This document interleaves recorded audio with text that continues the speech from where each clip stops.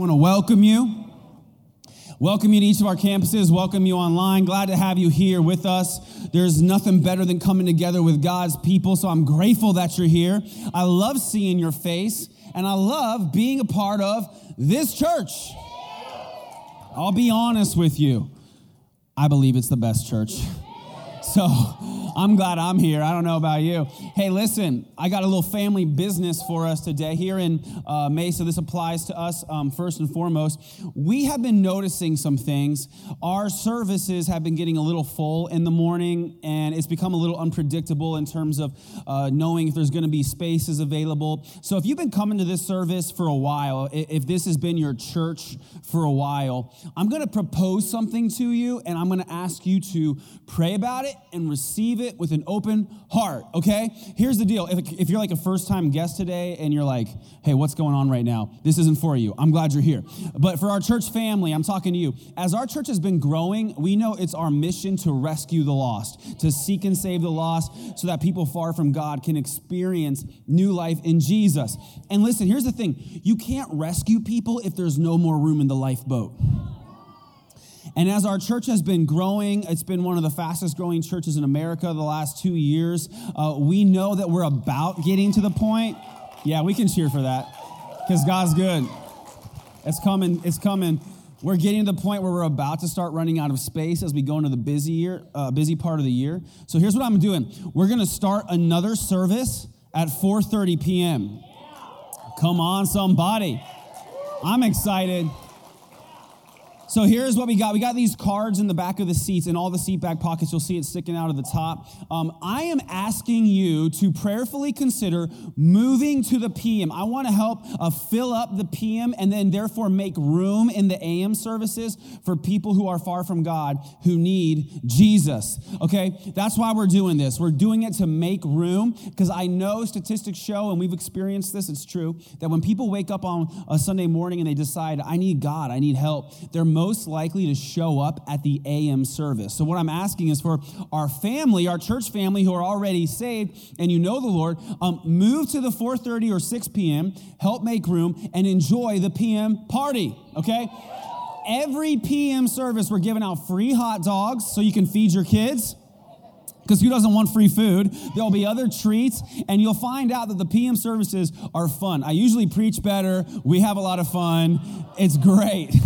It's great. So sometimes you can't always control what service you go to based on, random things that come up. But I'm talking about making that your normal service and moving. I'm looking for 300 people to move, okay, between our 9:30 and 11. I've already got like 22 people signed up online.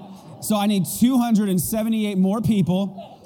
And we're going to make it happen. We're making room. And every time we've made room, God has filled that space with more souls who need Jesus Christ. So I'm believing for great things to happen. Aren't you excited about what God's doing in this church? We get to be part of a move of God. Today we're continuing our series, Live Like a King. And last week we talked about how to resist temptation. And we looked at the life of David and how he did not resist temptation. And so that's a good opportunity for us to talk about what happens and what should we do when we do not resist temptation, when we do fall, and when we fail. How should we handle that? And so I want to talk to you about that today. The title of this message is Repent Like a King. Repent like a king. We're going to talk about that and look at the life of David because he did not resist temptation. He saw a beautiful naked woman named Bathsheba, and he decided he wanted a little bit of that action. So he slept with her. He committed adultery. She got pregnant. And then to cover up the scandal, he had her husband killed. You thought your life was messed up, right? This is like a telenovela right here. Dramatic. And so we're going to pick up in 2 Samuel chapter 12. 2 Samuel chapter 12. And you can read along with me in this dramatic piece of scripture. It says this. So the Lord sent Nathan the prophet to tell David this story. There were two men in a certain town. One was rich and one was poor. The rich man owned a great many sheep and cattle. The poor man owned nothing but one little lamb he had bought. He raised that little lamb, and it grew up with his children. It ate from the man's own plate and drank from his cup. He cuddled it in his arms like a baby daughter. One day a guest arrived at the home of the rich man, but instead of killing an animal from his own flock or herd, he took the poor man's lamb and killed it and prepared it for his guest. Say, that's messed up. David heard this story, and the Bible says, he was furious. As surely as the Lord lives, he vowed, any man who would do such a thing deserves to die. He must repay 4 lambs to the poor man for the one he stole and for having no pity. Then Nathan said to David, you are that man. It's like a Tom Cruise moment. You can't handle the truth. You are that man. And it goes on to say in verse 9, why then have you despised the word of the Lord and done this horrible deed? For you have murdered Uriah the Hittite with the sword of the Ammonites and stolen his wife. Verse 13, then David confessed to Nathan, I have sinned against the Lord. Nathan replied, yes, but the Lord has forgiven you, and you won't die for this sin. Nevertheless, because you have shown utter contempt for the word of the Lord by doing this, your child will die. After Nathan returned to his home, the Lord sent a deadly illness to the child of David and Uriah's wife. David begged God to spare the child. He went without food and lay all night on the bare ground. The elders of his household pleaded with him to get up and eat with them, but he refused. Then on the 7th day, the child died. David's advisors were afraid to tell him. He wouldn't listen to reason while the child was ill, they said. What drastic thing will he do when we tell him the child is dead? When David saw them whispering, he realized what had happened. Is the child dead? He asked. Yes, they replied. He is dead. Then David got up from the ground, washed himself, put on lotions, and changed his clothes. He went to the tabernacle and worshiped the Lord. After that, he returned to the palace and was served food and ate. His advisors were amazed. We don't understand you, they told him. While the child was still living, you wept and refused to eat. But now that the child is dead, you have stopped your mourning and are eating again. David replied, I fasted and wept while the child was alive, for I said, perhaps the Lord will be gracious to me and let the child live. But why should I fast when he is dead? Can I bring him back again? I will go to him one day, but he cannot return to me. Then David comforted Bathsheba, his wife, and slept with her. She became pregnant and gave birth to a son, and David named him Solomon. I want to pray, God, thank you for this passage. Thank you for your word and for your Holy Spirit, which leads us into truth, who convicts us, and he comforts us when we repent. In Jesus' name, amen. Amen. We all know what it's like when you do something wrong and it causes you to be on bad terms with someone else, right?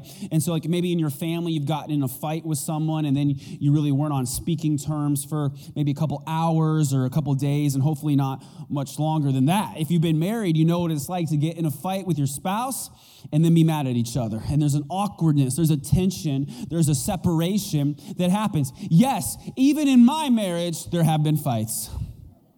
Because my wife's not perfect, you know?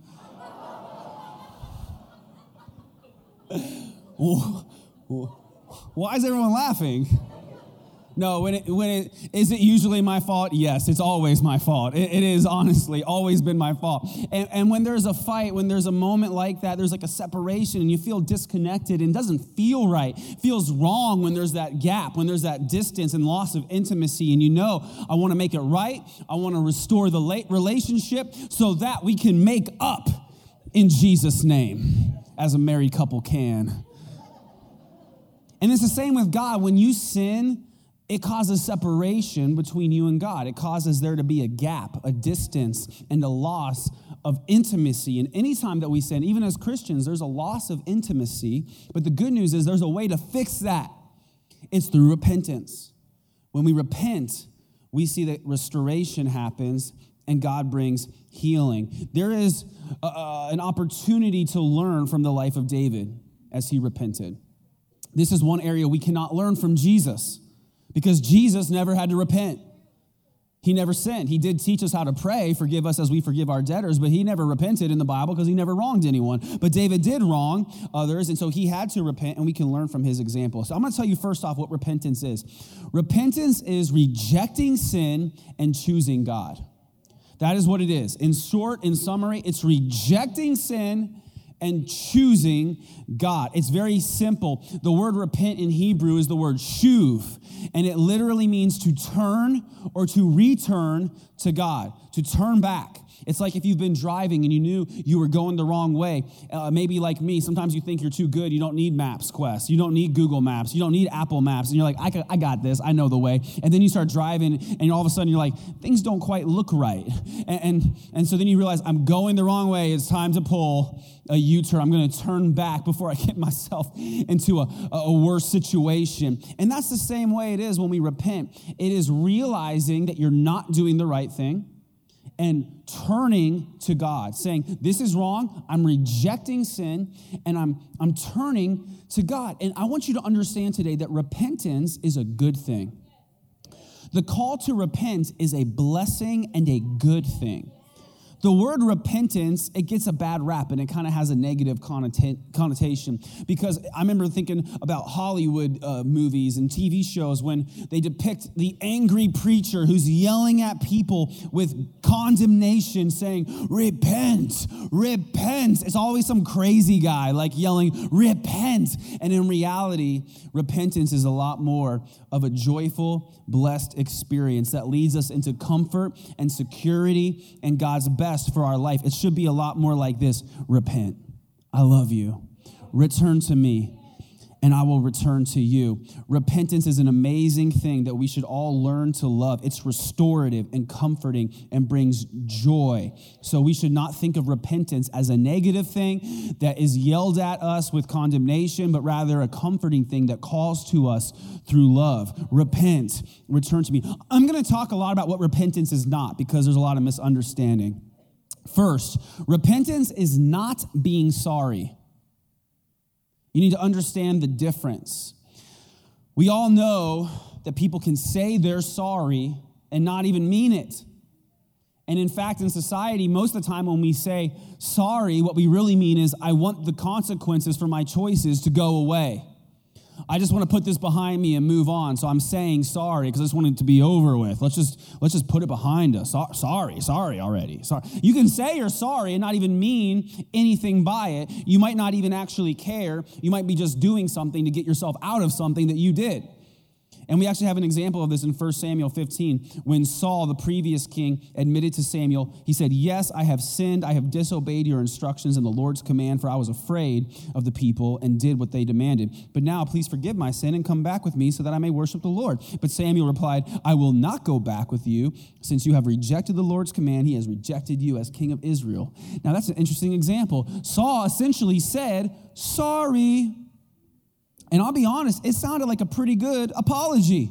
He acknowledged that he sinned. He asked for forgiveness, but whatever reason, God could see his heart and realize that he was not truly repentant. You can say sorry and not actually even mean anything. Here's the other aspect of that. You can feel sorry, and that's not repentance. You can feel sorry, but never change.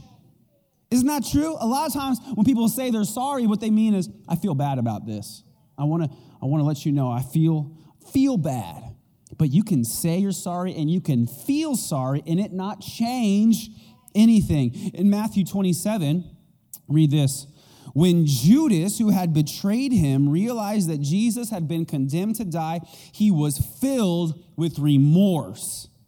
So he took the 30 pieces of silver back to the leading priests and elders. I have sinned, he declared, for I have betrayed an innocent man. I mean, that sounds like a guy who was pretty sorry.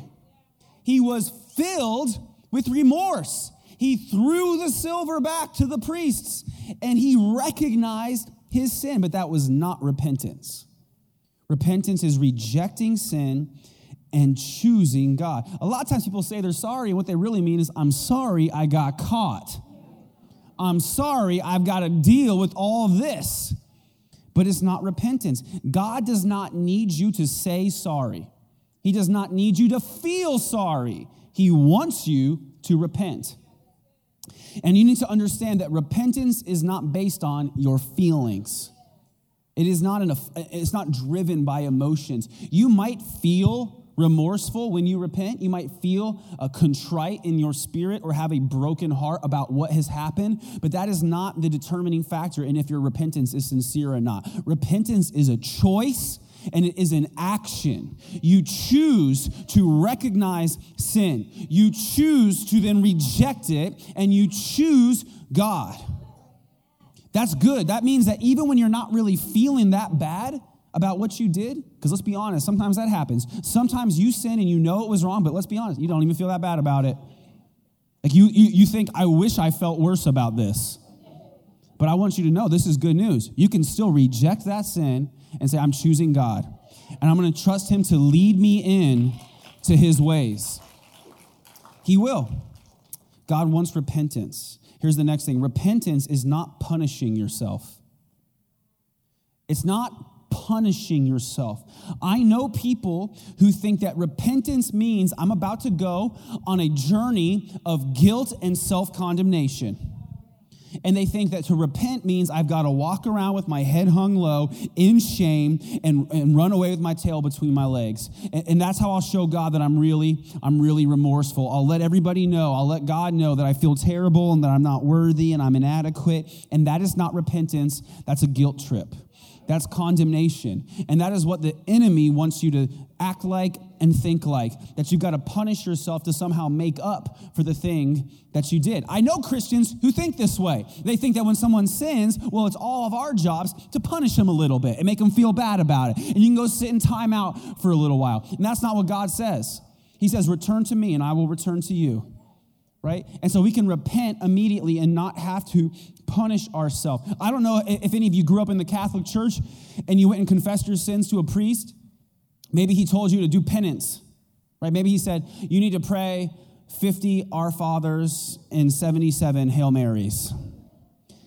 It's a joke. If all you had to do was pray Hail Marys and Our Fathers to get yourself right with God, then why did Jesus have to die? Right? And it's all good to pray, but it has nothing to do with repentance. This idea that somehow I'm going to earn my way back into God's good graces by praying a certain prayer a number of times is a joke. That's a works-based religion that will lead you into nothing but bondage. In fact, within the church, there was a historical tradition called self-flagellation where some people would whip themselves in order to show God that they were truly sorry. They would take an actual whip and whip themselves until they bled. And in a way to say, God, I'm really sorry. I'm really beating myself up here, literally beating myself up so you'll know I feel bad about this. That is a lie from hell, that somehow would please God. That doesn't please anyone besides Satan, who wants to destroy you and condemn you for your sins. Jesus was already whipped so that you don't have to be whipped. All we have to do is confess our sin, and he's faithful to forgive us of our sin. We don't have to punish ourselves, and we don't have to be punished because the penalty has already been paid. Let me read Romans chapter 3 to you. It says, we are made right with God by placing our faith in Jesus Christ. And it is true for everyone who believes, no matter who we are. For everyone has sinned. We all fall short of God's glorious standard. Yet God, in his grace, freely makes us right in his sight. He did this through Christ Jesus when he freed us from the penalty for our sins. For God presented Jesus as the sacrifice for sin. So people, that's us, are made right with God when they believe that Jesus sacrificed his life, shedding his blood. This sacrifice shows that God was being fair when he held back and did not punish those who sinned in times past. For he was looking ahead and including them in what he would do in this present time. God did this to demonstrate his righteousness, for he himself is fair and just, and he makes sinners right in his sight when they believe in Jesus.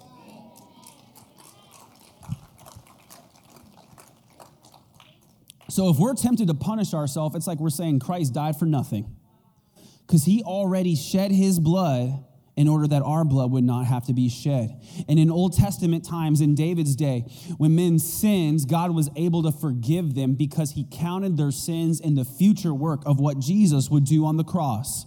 In the same way, in 2018, for those of us living in Arizona and everybody else who doesn't get to live in Arizona, when we sin, God is able to forgive us because he counts our sin in what Jesus did on the cross.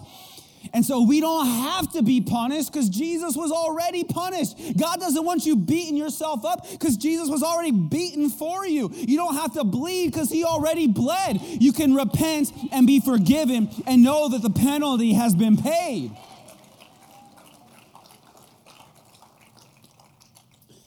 Next, repentance is not promising to never sin again. You need to know this because I know that some of you have been tempted to pray prayers like this. God, please forgive me. I promise I'll never do it again. The only problem is that you might. Let's just be real. You might intend never to sin again, but you might stumble and sin again. And what happens when you just promise God, I'll never sin again, and somehow I think that me promising to never sin again is going to result in you forgiving me? Well, if I said I wouldn't do it and then I do it, does that mean you don't forgive me anymore? That's going to result in me feeling ashamed and running away from you. Like I'll never be good and I'll never be able to live up to my promise to never sin again. And the good news is that repentance has nothing to do with our promises. Nothing to do with our promises and everything to do with God's promises. I can't promise to never sin again and know that I'm going to be able to follow through, but God has promised that whenever I do sin, I can repent to him and receive forgiveness. In 2 Chronicles 7:14, it says, then if my people, that's us, who are called by my name, that's us, will humble themselves and pray and seek my face and turn from their wicked ways, I will hear from heaven and will forgive their sins and will restore their land. Rejecting sin doesn't mean you won't be tempted to sin again. It doesn't mean you might not fall into sin again. But if you do sin again, the good news is that you can repent again. If you sin again, you can repent again. There is no limit to God's forgiveness. It's not a finite resource in heaven. You can have as much forgiveness as you need. If you sin again, you can go back to God and say, Lord, I repent. And the devil, your accuser, will come along and say, that's what you said last time. And you can tell him, that's what I say this time. I'm repenting again. Why do we think that God would somehow stop being willing to forgive our sins? He is not a man who would decide I've had enough, right? We all know that in human relationships, you might ask someone to forgive you and they might say, no, sorry, can't do it. Don't want to have a relationship with you anymore. You're blocked on Facebook. I don't ever want to see you again. But God will never do that. How many times will he forgive us? Jesus has upgraded us to the unlimited plan, okay? So enjoy it. Jesus told his disciples 7 times 70. That's how many times you should forgive your brother. So how many times do you think God in heaven will forgive us? 7 times 70 billion? As many times as you need. There is unlimited forgiveness available to those who repent. Here's the next thing. Repentance is not making a deal with God. It's not making a deal. We've all seen movies where an airplane's going down and someone's there like, oh, God, please get me out of this. I promise if you do, I'll never smoke another joint again, right? Or some various type of deal is being made, right? Like, God, if you forgive me, if you help me, God, like, I'll never do that again. God, if you get me out of this, I promise I'll go on a missions trip. God, if you do this, I promise I'll stop doing that. Like, God is not interested in making deals. And we cannot make deals with God. We just need to understand this because it's a common misconception. In order to make a deal, I have to have leverage. In order to make a deal, I have to have something you need, and you have to have something I need. But we have nothing that God needs. God doesn't need anything that I can give him. There's nothing I can do that he needs. Now listen, your mom might have told you you're special, but God doesn't need you.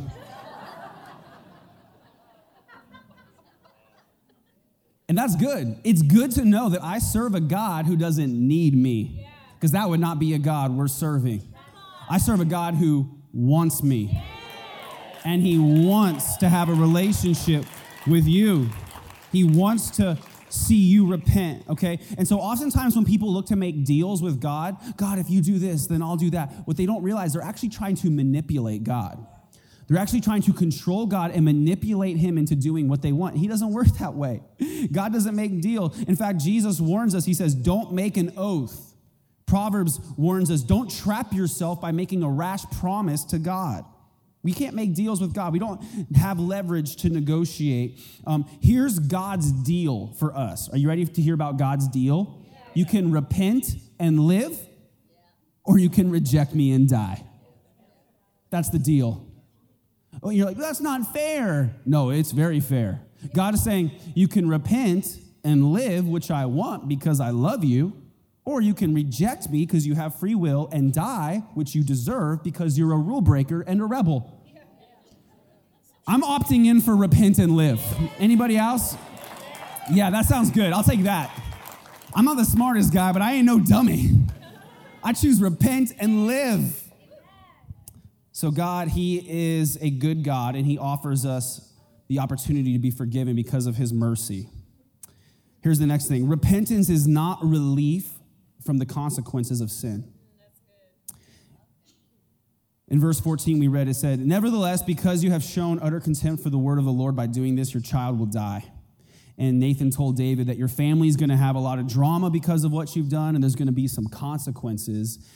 Remember, though, he already said you're forgiven. God has forgiven you, but nevertheless, there will be some consequences. And we need to know that when we sin and make bad choices, we can repent and be forgiven immediately by God, but that does not mean that we will automatically get out of jail card and be free from all the consequences of our bad choices. And I think God does this as a mercy for us, lest we be tempted to abuse his grace and think that I could just make sinful choices and sorry and get out, right? And he doesn't do that. He's saying, I forgive you, but because you have free will, I'm going to let you choose. And if you choose to sin, I will forgive you when you repent, but I'm also going to let you experience the consequences of your choices. And so we need to know that. We need to know that sometimes when we're suffering, sometimes when we're hurting, it's because of our own choices that we exercised. And here's the good thing, just because you're still experiencing the consequences of bad choices, it doesn't mean God hasn't forgiven you. He has forgiven you. He has promised to forgive you. If you confess your sins, he will forgive you of your sins. So in other words, if I murder someone, let's just say that happened. It won't happen, okay? I hope. And I go to jail. If I'm in jail and I confess my sins and repent, God will immediately forgive me. It will be like the sin never happened in his sight, but I might still have to live out that sentence. Okay, that's just the reality of the world that we're in. But here's the good news. You're like, this is really bumming me out, Pastor Ryan. I thought you were cool. I've got good news. The good news is that repentance is the way to be free from the long-term consequences of sin. Even though you might experience some of the short-term consequences, you will be free from the long-term consequences. Because we know that Jesus is going to return and he's going to restore a new heaven and a new earth, and we who believe in him and follow him will be citizens of his eternal kingdom. And in heaven, you will have no rap sheet.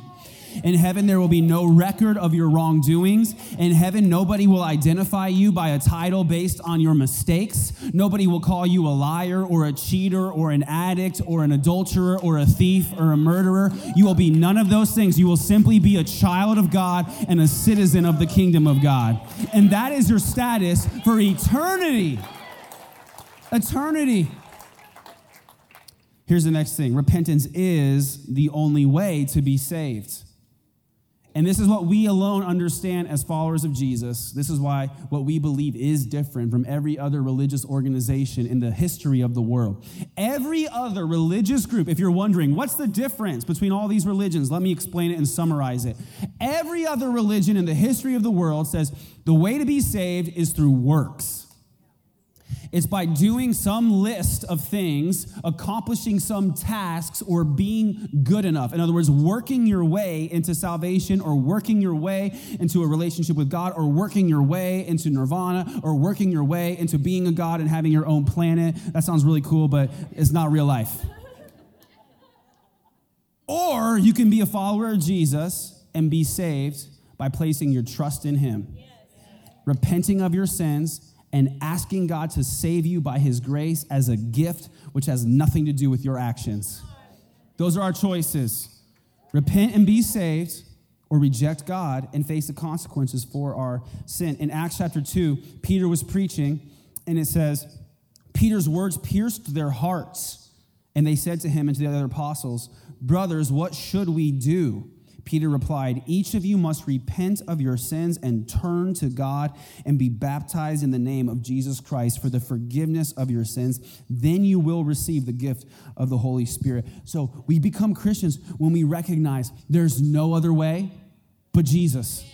When he said, "I'm the only way," it was truth. He is the only way. There is no good deed you can do that will earn your way back into God's good graces. There's no missions trip you can go on. There's no old lady to help across the street. You cannot right the wrong in your own power. The only way to be saved is by repenting of sin and trusting Jesus to save you. And that's why repentance is so good. It's such a good thing. It's a comforting thing, knowing that as I repent of my sin, I'm saved by grace. I'm saved because of God's love, which never fails. So even if I blow it again after this, God's grace continues and his forgiveness abounds and he's merciful to us. And so we get to live with joy that is not contingent upon our choices, joy that is not based on our bad decisions, but joy that is steadfast in the way that God's love is steadfast. Here, let me talk about this. Repentance does restore God's blessing in your life. Repentance does restore God's blessing in your life. It's true that even as a Christian, when you choose to sin, and I'm talking about unrepentant, willful sin, it can cause God's blessing to be blocked from your life to at least some degree. If you're not a Christian, you're like, hey, I've never become a Christian, you're really not experiencing God's blessing in your life. But even as a Christian, when we sin, we can cause God's blessing to be blocked, and it's not flowing through our life the way that he intends it to flow. But when we confess our sin and repent, what it does is it opens the windows of heaven back up so that God's blessing can flow in our life again. And he is ready and willing to bless us and to love us. When I was a little kid, I was 7 years old, and I got mad at my mom, and I decided I'm going to run away from home. And I was living in New Jersey. You do not want to run away from home in New Jersey, right? Like, that's like fleeing out into the wilderness where you'll be eaten by lions. It's a bad idea. But I wasn't a dummy. I was going to prepare for the journey. I took my sleeping bag. I took a family-sized jar of peanut butter and an Etch-a-Sketch. Because I need sustenance and I need entertainment. And I got about a couple hundred feet down the road, and I was like, this is dumb.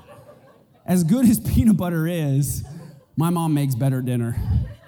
And this Etch-a-Sketch isn't that great, right? And so I went home, and that's what repentance is. It's recognizing that what I'm doing, it might be good in some way, but it's not as good as what God can do for me. It's not as good as going back to my Father's house, right? Going back home where I'm loved. And when you go back home, right, you know that your Father in heaven is going to love you the same way that he always has, unconditionally and beyond your wildest imagination. When you repent of your sin, he's ready to pour out his blessing and favor on you again. David confessed his sin. He repented. He was forgiven, and God's blessing flowed in his life again. He had a son named Solomon who became a pretty big deal. He won a lot of battles. He won a lot of riches, and his legacy lived on as the greatest king in the history of Israel. God's blessing can flow in your life again when you repent. So do that. I want to read Psalm 51 to you.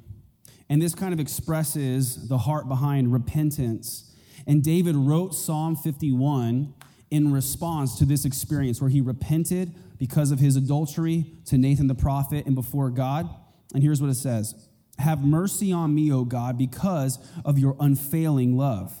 Because of your great compassion, blot out the stain of my sins. Wash me clean from my guilt. Purify me from my sin. For I recognize my rebellion. It haunts me day and night.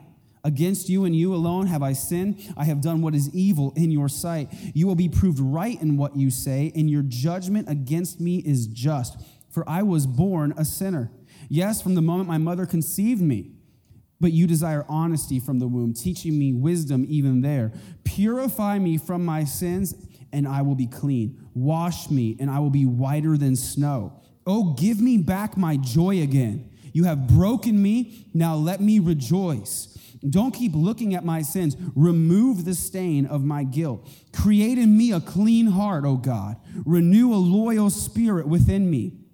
Do not banish me from your presence, and don't take your Holy Spirit from me. Restore to me the joy of your salvation and make me willing to obey you. Then I will teach your ways to rebels, and they will return to you. Forgive me for shedding blood, O God who saves. Then I will joyfully sing of your forgiveness. Unseal my lips, O Lord, that my mouth may praise you. When we repent, we are restored. We are restored into God's relationship, his blessing, we experience joy, and our ability to worship him again is restored. And that's what David's saying about. Let me sing about your forgiveness. Let me praise you again. This is someone that just murdered a dude to cover up adultery, and he's talking about praising God. Again, isn't it true that when you sin, you don't feel worthy to praise God? If you have a misunderstanding and a confusion about what repentance is and God's grace, you will not feel worthy to praise God when you sin. The problem with that is you would never feel worthy to praise God. You've got to understand that we're saved by grace. In the moment we repent, we can go back to the house of the Lord. We can come into his presence and we can worship him the way that David worshiped, knowing I'm made clean in his sight. I'm righteous. He's restoring to me the joy of salvation again. I'm not going to live in sadness based on what I did. I'm going to live in the joy of what Jesus has done. I'm going to go forward and put the past behind me, knowing that God has already forgotten my sin. He's removed my stain. He's washed me white as snow. Come on, we know that when we repent, it brings restoration. And here's the last thing. Repentance does restore intimacy with God. It restores closeness. You might feel far from God today because you are far from God. If you've never repented of sin and asked Jesus to be your Lord and Savior, you are far from God. And that's why he feels very far away, because he is far away, because when we don't repent, we're making choices that say, God, leave me alone. I'm sinning right now. I don't want anything to do with you. And so repentance is saying, God, I'm returning to you. I'm turning back to you. I'm rejecting sin and I'm choosing you. You might even be a Christian who is saved, who feels like God is distant because of sinful choices. The good news is repentance allows you to return. Repentance is saying, I feel like you're far, so I'm turning back to you and I'm going to return to you. And you need to know how God thinks about that and what he says about that. Here's what he says in Malachi chapter 1, verse 2. He's speaking to a sinful nation of Israel, and he says, I have always loved you. He says, I'm about to lay the smackdown on you, but I want you to know right up front, I have always loved you. And that's how God feels about you. That's how he feels about us. Whenever we sin, whenever we blow it, and we know we've done something wrong, I want you to hear God's voice speaking to you saying, I have always loved you. Return. And here's what he says in Malachi chapter 3. Ever since the days of your ancestors, you have scorned my decrees and failed to obey them. Now, return to me, and I will return to you, says the Lord. That's your promise. That's a promise from God. I've always loved you. Return to me, and I will return to you. Come back to me, and I will be close to you. Repentance restores intimacy with God. You can come boldly into his presence knowing that you're made right with him, that he is waiting with arms open wide to receive you again. Anyone who repents before God is received by God. He receives you back into his arms. You can go home at any time. Anytime you get off course, Christians, church, you do something wrong, you know I'm off course right now. Course correction, I'm repenting, I'm returning to God. I'm getting back on track. I'm not beating myself up. I'm not going to skip church for a few weeks and feel bad about myself. I'm not going to block all my friends so they don't know what I'm going through. I'm going to acknowledge my sin, reject it, and choose God. And then like David, we can freely worship him and have restored intimacy. It said in verse 20, he went to the tabernacle and worshiped the Lord. And that's what we can do. The moment we repent, we can come into his presence, be near to him again, and worship him with boldness. Let's stand to our feet right now. In Mesa and in Ahwatukee, we're going to stand and get ready to respond to this message. There are 3 types of response that we have in this moment. One, if you've never accepted Jesus as your Lord and Savior, this is a moment for you to repent of your sin and say, God, I need Jesus. I believe he died for the cross for my sins, and I believe that he rose again so that I could have eternal life. You can do that right now. You can start praying to him right now. If you're a Christian and there's been sin in your life, I don't need to know what it is because God knows what it is. And let me just remind you, he knows what it is. You can't hide it from him. So if you're ready to confess and repent of that sin, you can do it right now. And no, God is saying, that's all right, I've always loved you. So return to me and I'll return to you. We're going to repent and then we're going to worship. And if you're right here today and you're like, hey, I don't need to repent right now, awesome, man. That's great. Enjoy this week. What we can do is worship God and thank him for the forgiveness he's already given us and for the blessing he's already restored to us. So let's do that right now. We're going to pray, and then we're going to praise. God, we thank you for your faithfulness. We thank you for your loving kindness and mercy. And so, Lord, we repent of sin. We turn to you, and we trust you to receive us with open arms. God, I pray that you'd wash every sin away and restore to us the joy of our salvation. God, open our mouth that we might sing your praise. In Jesus' name, amen. Come on, let's worship.